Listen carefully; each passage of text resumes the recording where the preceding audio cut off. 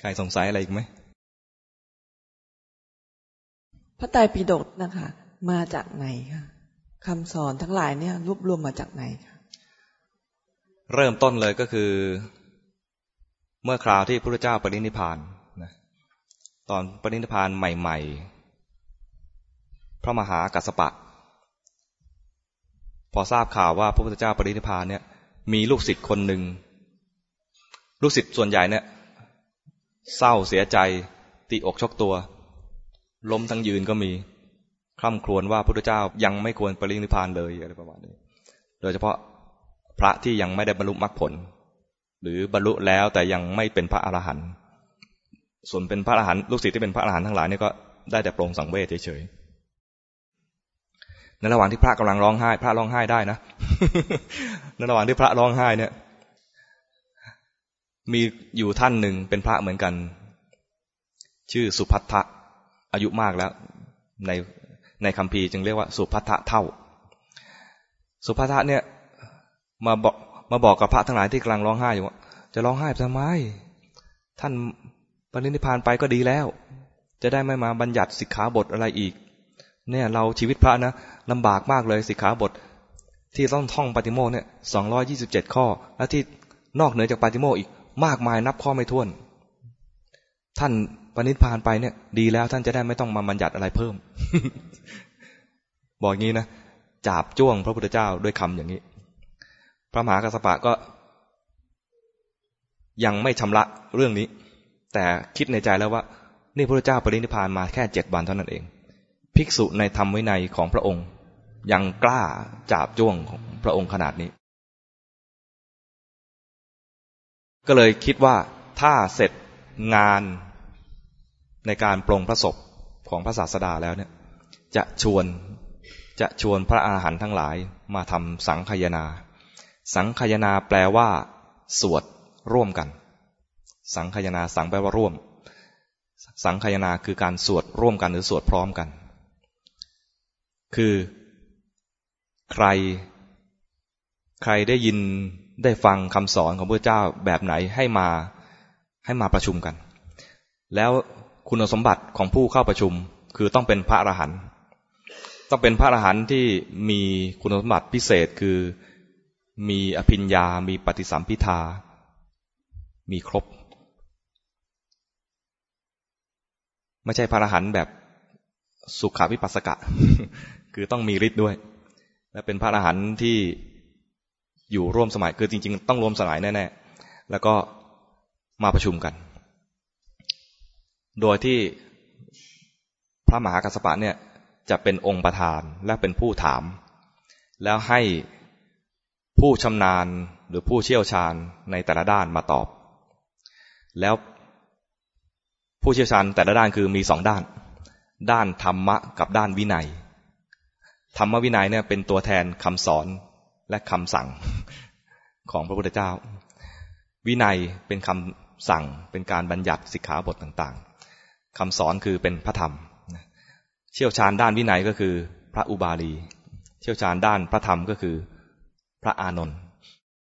ก็ให้พระอานนท์ตอบคำถามด้านพระธรรมส่วนด้านพระวินัยเนี่ยให้พระอุบาลีเป็นผู้ตอบและให้พระอรหันต์ที่เหลือทั้งหมดเท่าไหร่497รูปฟังใครมีข้อโต้แย้งคือที่พระอานนท์ตอบมาเนี่ยเห็นด้วยไหมหรือว่ามีใครได้ยินผิดไปจากนี้ให้แย้งถ้าไม่มีใครแย้งเห็นด้วยได้ยินมาเหมือนกันอย่างนี้เหมือนกันไม่มีใครแย้งเลยแม้สักคำเดียวนะงั้นตกลงร่วมกันว่าสวดพร้อมกันพระสูตรนี้ว่าอย่างนี้และจำเข้าใจไหมคือถ้าต่างคนต่างจำต่างคนต่างจำไปแยกกันไปเนี่ยนะมันจะไม่เหมือนกันคราวนี้พระ500รูปที่เป็นพระอรหันต์ไม่มีอคติอะไรแล้วเนี่ยนะมาประชุมพร้อมกันแล้วก็มีองค์ถามคือพระมหากัสสปะองค์ตอบคือพระอานนท์องค์ถามคือพระมหากัสสปะองค์ตอบคือพระอุบาลีจำในส่วนพระวินัยแบบนี้จำในส่วนพระธรรมแบบนี้แล้วก็เลยมีการท่องจำแบ่งกันท่องจำสมัยก่อนพระที่มีความสามารถในความจำมีมาก สามารถจำทั้งหมดเลยองค์เดียวจำได้เหมือนพระอานนท์เนี่ยจำได้หมดเลยลูกศิษย์พระอานนท์ก็จำอย่างนี้ได้เยอะแยะต่อมาหาพระที่จำอย่างนั้นยากขึ้นยังจำแบบปากต่อปากนะเรียกว่ามุขปาฐะไม่ได้จดเพราะการจดเนี่ยเสี่ยงตรงที่ว่ามันลอกกันลอกแล้วลอกตกบ้างลอกเกินบ้างลอกผิดบ้างแต่ตอนจำกันเนี่ยนะจำด้วยการสวดพร้อมกันจะไม่ผิดเลยเคยสวดมนต์เป็นหมู่คณะไหมไปวัดต่างๆหรือไปสถานที่ต่างๆที่เขามีสวดมนต์กันเป็นกลุ่มเนี่ยถ้าเราสวดผิดนะมันจะสวดเตะเขาอะรู้จักสวดเตะใช่ไหมแค่จังหวะผิดก็ไม่ได้ออกเสียงสั้นเป็นเสียงยาวก็ไม่ได้ออกเสียงยาวเป็นเสียงสั้นก็ไม่ได้เสียงเพี้ยนก็ไม่ได้เพราะว่าสวดพร้อมกันสังคายนาจึงเป็นการสวดพร้อมกันแล้วก็เป็นการรักษาคำสอนได้ตรงที่สุดและได้ดีที่สุดไม่ผิดเลยหาผิดยากมากเลยเพราะว่าสวดพร้อมกันถ้าไปสวดองค์เดียวองค์นั้นไปสวดตรงนู้นองค์นี้ไปสวดตรงนู้นนะแล้วมาเจอกันนะไม่เข้ากันละแค่เดี๋ยวนี้แค่ต่างวัดก็แย่แล้ว ไปสวดองค์นี้ไปสวดวัดนั้นนะองค์นี้ไปสวดวัดนี้นะซ้อมกันมาคนละทีนะแล้วมาเจอกินน้ำมนต์เดียวกันนะคุณขึ้นสิ คุณขึ้นแล้วผมจะตามเพราะว่าสวดคนละทำนองคนละอะไรคนละวิธีกันยากละแต่เมื่อก่อนเนี่ยจะสวดแบบเดียวกันเลยเป๊ะเลยดังนั้นเวลารักษาคำสอนด้วยวิธีสังคายนาแล้วก็แบบปากต่อปากคือมุขปาฐะเนี่ยเป็นวิธีที่ดีที่สุดแต่คุณภาพของพระในรุ่นหลังๆเนี่ยคุณภาพของคนเนี่ยน้อยลงความจำน้อยลงความอุตสาหะน้อยลงก็เลยต้องแบ่งกันจำตลอดเล่มตลอดพระไตรปิฎกทั้งหมดเลยเนี่ยหายากขึ้นก็แบ่งกันองค์นี้จำพระวินัยองค์นี้จำพระสูตรตอนนี้ชักยากแล้วในพระสูตรเองก็มีสูตรยาวสูตรกลางสูตรสั้นก็แบ่งกันไปองค์นี้วัดนี้รักษาพระสูตรขนาดยาววัดนี้รักษาพระสูตรขนาดกลางวัดนี้รักษาพระสูตรขนาดสั้นวัดนั้นรักษาพระวินัยหมายถึงท่องจำนะไม่ใช่ว่าทุกวัดพอวัดนี้รักษาวินัยวัดอื่นไม่ต้องมีวินัยไม่ใช่อย่างนั้นนะคือรักษาปฏิบัติตามวินัยน่ะแต่ว่าไม่ได้ท่องวินัยท่องเฉพาะที่เท่าจำเป็นคือตอนที่ลงปฏิโมกข์ส่วนพระวินัยที่มีหลายๆเล่มนั่นนะให้วัดที่ชำนาญในด้านวินัยเนี่ยท่องไปส่วนวัดนี้ท่องพระสูตรขนาดยาวขนาดสั้นก็ว่าไปแบ่งกันไปจนมีอยู่ยุคหนึ่งในยุคที่ศาสนามาเจริญที่ลังกาพระภิกษุที่ลังกาคณะสงฆ์ลังกาเห็นว่าพระที่มีคุณภาพที่จะจำปากต่อปากเนี่ยจักน้อยเข้าน่าเป็นห่วงว่ามันจะรักษาโดยวิธีนี้ไม่ได้จำเป็นอย่างยิ่งและเป็นวิธีสุดท้ายที่จะต้องคือมาจารลงใบลานเนี่ยเป็นตัวเลือกสุดท้ายที่จะใช้เป็นวิธีรักษาคำสอนของพระพุทธเจ้าเพราะว่าการจารลงใบลานคือการเขียนมีโอกาสที่จะเขียนผิดเขียนถูกฉบับนี้แล้วตรวจทานกันดีแล้วเนี่ยนะให้วัดอื่นมาลอกต่อเนี่ยนะตอนลอกก็อาจจะผิดเมื่อก่อนไม่มีเครื่องพิมพ์ก็คือมาเปิดแล้วก็เขียนไปง่วงนิดนึงก็เสร็จเลยตาเบลอนิดนึงก็เสร็จแล้วใช่ไหมดังนั้นมีโอกาสที่จะผิดพลาดได้มากดังนั้นเวลาลอกไปแล้วเนี่ยนะก่อนจะเอาไปใช้เนี่ยต้องมีการตรวจสอบมีคณะตรวจสอบกันอีกทีขั้นตอนมากมายหลายอย่างดังนั้นเวลาทำรักษาพระวินัยรักษาพระสูตรอะไรเนี่ยเป็นเรื่องยุ่งยากมากเลยการทำสังฆนาแต่ละทีเนี่ยจึงต้องมีตั้งคณะมีพระราชาอุปถัมภ์มีพระมาร่วมกันตรวจสอบกันมากมายหลายร้อยบางทีใช้เป็นพันนี่ถามเรื่องอะไรนะถามเรื่องพระไตรปิฎกใช่ไหมนั่นเนี่ยพระไตรปิฎกรักษามาอย่างนี้จนถึงเดี๋ยวนี้นะมีเครื่องพิมพ์แล้วก็ยังต้องมีการตรวจสอบก่อนพิมพ์แล้วอาจจะมีพิมพ์ตกมีพิมพ์ผิดนี่แค่ภาษาบาลีเฉพาะบาลีอย่างเดียวนะยังมีอาจจะมีตกมีผิดแต่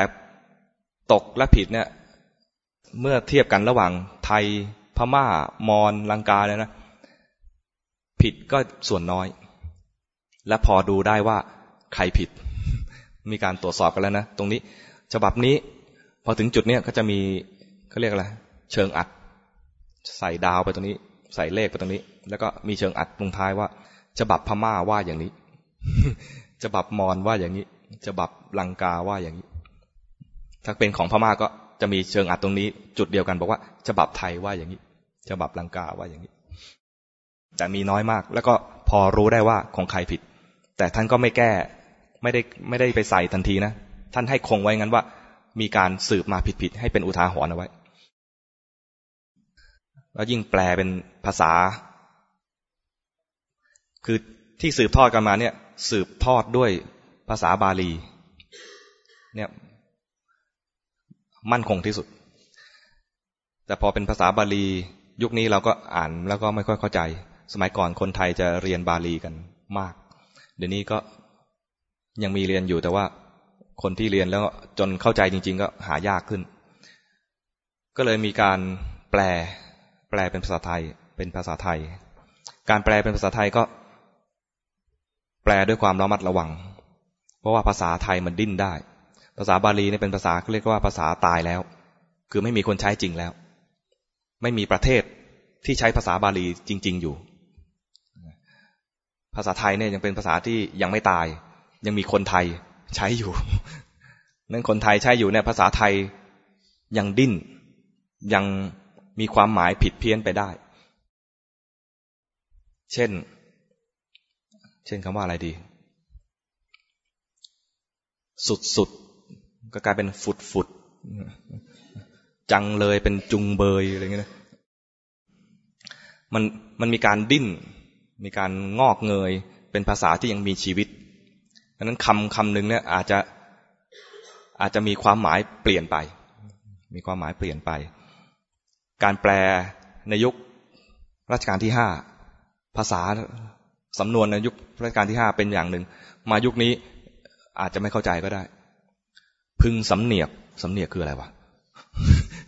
พึงสำเนียกว่าเข้าใจไหม ภาษาพึงสำเนียกนั่งกระโยงเท้าเคยนั่งไหมนั่งกระโยง ภาษาแบบคนสมัยนั้นเข้าใจอ่ะนั่งกระโยงเท้าพึงสำเนียกว่าภาษาพอแปลแล้วมันโอ้ทำไมโบราณจังแล้วกลับไปเป็นบาลีแล้วเราเข้าใจบาลีจะเข้าใจง่ายขึ้นแล้วมีอีกเหมือนกันด้วยว่าแปลแล้วแปลข้ามแปลผิดอะไรอย่างเงี้ยนะก็ต้องอาศัยผู้ที่รู้ภาษาบาลีจริงๆคอยตรวจสอบไม่ได้ว่าแปลครั้งหนึ่งแล้วครั้งนั้นถูกต้องเป๊ะ 100% ไม่ใช่อย่างนั้นถ้าเห็นว่าผิดก็ควรต้องแปลใหม่นั้นใครที่ยึดไอ้การแปลครั้งแรกแล้วก็ต้องเป็นครั้งนี้เท่านั้นแล้วก็คล้ายๆกับว่าอ้างว่าสังคายนาครั้งแรกย่อมดีที่สุดเพราะนั้นการแปลครั้งแรกจะดีที่สุดไม่ใช่ ถ้าแปลผิดควรยอมรับว่าผิดแล้วก็ให้รู้ว่ายึดถือผิด